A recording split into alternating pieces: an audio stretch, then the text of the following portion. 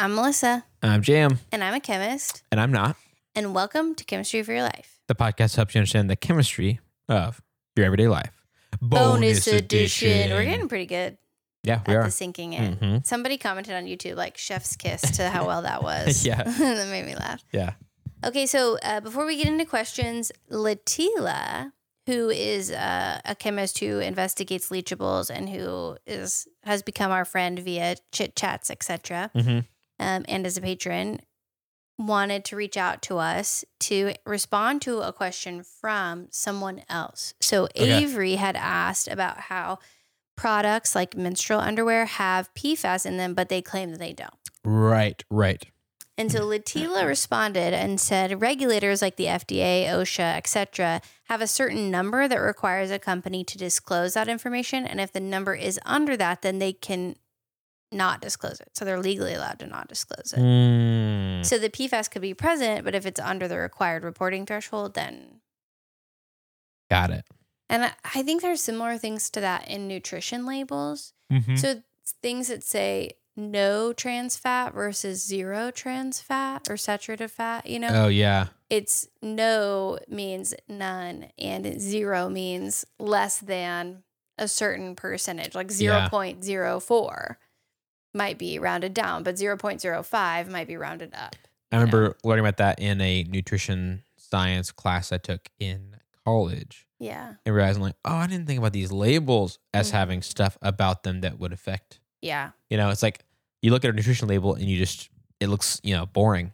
And so you assume it's truthful. Yeah. It's like, who would mess with this? It's like, oh, okay, you can actually. No, yeah, you can. It's like, and I just picked a random number as an example. That's not like the number that it is. I was just saying that. Yeah. But I also think I've seen other things where food scientists have talked about how, it says the calories in this is, 50 and this is 50, but you add it together and it's 110 instead of 100. So who's lying? And it's like, no one's lying. It's just like 55 gets rounded down. And if you, or 54, for example, would get rounded down. So 54 plus 54 makes 108. 108 gets rounded up to 110. Whereas 54 gets rounded down to 50. Yeah. Yeah. So nutrition labels they're not lying. They're not lying either, Yeah. Yeah. So that's what that reminded me of. So I wanted to share that. So thanks, Latila. We love hearing from you and we love hearing about your work. We think it's awesome. Yeah, that was a great question and cool that she chimed in to give us more info there. Yeah, I love hearing from other experts and hearing their thoughts about things because I can't possibly know everything about everything. Right. So... And I don't want to. Yeah. That would be not fun. Are you ready for the next question? Yes. This question is Lucila. Mm-hmm. Lucila asks, what is the history of the elements in the periodic table and the periodic history? So I love that question. And I think we would probably need to do an episode or a series of episodes about it. That'd be cool. Yeah, wouldn't that be fun? Yeah. I think there might be a podcast that already does that. I think there's a podcast called like the Episodic Periodic Elements or something that you could check out that maybe would do that. But there's also a really cool book that I want to recommend to Lucila and anyone else who's interested, which is called The Disappearing Spoon by Sam Keen, I believe. And it goes into how the periodic table came to be, but also kind of does this exercise in thinking about all the other ways that the periodic table could have ended up. And it's really interesting. And the periodic table is organized really well in a way that is very helpful for people thinking about, what's going on at the subatomic level, like deep inside the atoms. So I think that it would be great to talk about why elements are named certain things or why the periodic table is organized the way it is. I really would like that a lot. Yeah. So that was a really good question. I wanted to acknowledge it, Lucila, but we're not going to be able to talk about it today. But yeah, good enough to be maybe multiple episodes, something like that. Yeah. We're good enough for somebody else to have already done that. Yeah. This next one's from Eli. Eli asks, how can I integrate chemistry more into my engineering in energy degree? Is that, I might have typed L instead of M. That might have been EMI. Now I'm not sure. Oh, okay. Sorry if we gave your name wrong. Whoops. I probably could go check, but I'll just say that I don't know a lot about engineering and energy, but my husband is an engineer, and the thing that we talk about most often is heat and thermodynamics. That is a big overlap between chemistry and engineering and energy. But also I think just learning about, the way energy impacts the movement of molecules and what's going on at the molecular level of things related to energy. I mean, the overlap is huge in energy and chemistry. Like even thinking about solar panels and light harvesting turning into energy and things like that. And so I feel like the chemistry already is likely well integrated into it. And I just don't know a lot about what an engineering and energy degree would cover. But I would think that there would be a lot of ways to do it. And maybe starting on this podcast and learning about things that seem to connect would be a good place to start. So, yeah, I think there's a lot there. Yeah. Good question. This next one is chemistry related, but also just seasonal related. What are your favorite winter flavors? I love peppermint. This is from Chelsea. Also, there's a question mark there. Do you mean to do that? No, I put that. I put the question mark. Oh, you did that? Yeah. I love peppermint. That was an accident. I think we talked about this on the cinnamon episode that hasn't come out yet when we're recording this, but I think cinnamon is maybe my favorite fall winter flavor. I do love peppermint too, and I love peppermint tea, and there's lots of good health benefits of both cinnamon and peppermint. Mm-hmm. But I think cinnamon is my favorite. Cinnamon might be one of mine too. I also love I don't know. So we talked about this in the cinnamon episode, but I love wassail, and I make my own every year usually, and I really have fun doing that. So that's a bunch of flavors, but obviously cinnamon's a big one in that. Plus allspice, allspice. Cloves, but I do actually a good amount of ginger as well in my wassail. And I love ginger, but that's only really in terms of gingerbread does that feel like a seasonal one. Yeah. In other ways, ginger is kind of like any time of the year, yeah. All kinds of dishes would have it in there, and it doesn't feel like, It feels more like when I think of ginger spices, I think of Asian food. Right. Yeah. Yeah. I do love ginger, but I guess this to be a lot more, seasonal that most people would agree. I think, cinnamon is pretty up there for me. I'm not a huge actually peppermint person. I like peppermints, like just the mints themselves, and I may have one or two of those or something. And candy canes, but I don't go crazy for them, and I don't want mint flavored other stuff. Yeah, I'm not super into that. But cinnamon in a bunch of different other things, very cool with me. I did think of something. Oh yeah, I don't love those pumpkin drinks when people are like, "Oh my gosh, pumpkin spice latte." Yeah, I've had that a few times. Been like, this isn't really good. But this year, I saw a recipe for pumpkin muffins. Okay. That is made with pumpkin and blended oats. So you take the oats, blend them up, and then olive oil and maple syrup. So it's got a good amount, and eggs. So it's got a good amount of fiber and protein. Nice. And then you season it with, she says pumpkin pie spice on the video, but I've just been using cinnamon and allspice. And there is something about that flavor combination. I've had those muffins so many times. It's I'm obsessed. Nice. So it's the pumpkin cinnamon allspice combo with chocolate chips in there. I've had those. Just DM us if you want the recipe, because I've had those muffins I've probably made them 10 times already. Wow. They're so good. That's awesome. And they're so nutritious. They have so much nutritional value. Wow. That's cool. They sound really, really good. And they're delicious. I like pumpkin. So I don't like pumpkin drinks. I don't want a latte or whatever, but pumpkin pie, pumpkin muffins, anything like that with those, and those spices sound good to me. So that includes what you just said. Do you want me to bring you some of those muffins? Yeah. Yeah. You kind of have to now. Okay. Yeah. Maybe I will. That's a good one. That sounds cool. This next question is a good one from Sadie on Instagram. Tips for high schoolers looking to study chem in undergrad. Okay, so I answered this on Instagram on our stories, but I'm going to say what I said again. And then also, I want to know what you think, Jam. And also, we have a high school teacher who chimed in as well. High school chemistry teacher. So my thoughts were, one, enjoy high school. It's one of the last times where you know, if your family is good and nice and you like being around them for the most part. I know sometimes families can be hard. And you're in a safe, good environment. High school can be one of the last times that you have minimal responsibility and you kind of get to be young and carefree fully. I think it just slowly starts to go away as you get older. And so I want you to really enjoy high school. Enjoy that you don't have to be in charge of rent if you have that luxury. Enjoy that somebody else mostly buys the groceries. Enjoy that your part-time job, you're saving up for other things, hopefully, and maybe not contributing to your house. Like, just enjoy that, you know? Do you agree with that? Yeah, I do. I also feel like I remember in high school it being told to me many times, like, you better blah, blah, blah, because in college, it's going to be super hard. It's going to eat your lunch. It's going to blah, blah, blah. And it kind of scared me about college, you know? And also made it seem like you really have to be on your A game or college is going to be really hard.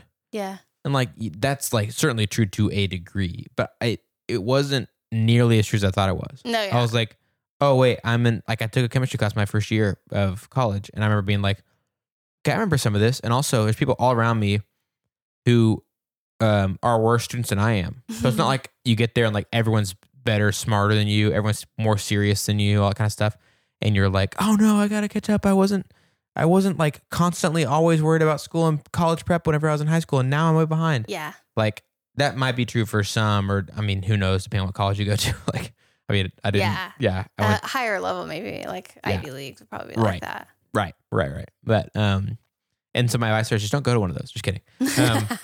But I would just say like kind of my advice later, but we'll get there. Yeah. But I was going to say like, I don't know, like recognize that all the colleges are expecting freshmen to be like needing to acclimate to this whole deal too. So like you got some room, you got some grace. But obviously having good study habits is going to carry you through as well. So that was my number 2 piece of advice was try to develop good habits, like good study habits, good sleeping habits, find exercise that you like that you can do. So like for me, I was in marching band in high school. I didn't have exercise really outside of that. I quit playing soccer after, by my senior year. And so a lot of my exercise came from waiting tables. But then when I stopped waiting tables, I was like not walking. I hadn't built in those habits. So building in those habits of exercise, walks, or a sport or something that you like to do, that's really good. Eating healthy habits. Like I used to just eat ramen and Dr. Pepper all the time. There's just not a lot of nutrients in that. Yeah. So. There used to be, but I don't know why they don't have it in there now. When I was a kid, it was so nutritional to eat that stuff. Yeah, I mean, it gave me energy and kept me alive, but it was probably not ideal, and my blood sugar does not thank me for it. Yeah. So I think building healthy habits in all areas of your life, I think, is really valuable moving into college. Not just studying, but studying too. Yeah. I think is one. Right, and also like you can save yourself so much like heartbreak and problems, especially by not going crazy once you get to college. Yeah. You have all this freedom. Don't go crazy. Like some people do that and they burn out so hard. They like flunk out of a bunch of classes because the freedom, they just let themselves go wild and they never do anything. So it's the habits you build now will help you then. And then with that freedom, it's really nice, but it's just not everything, you know?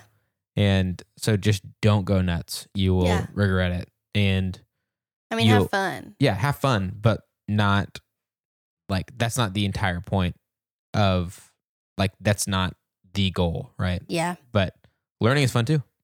And then my last piece of advice was I don't think it's wise to go into debt for undergrad.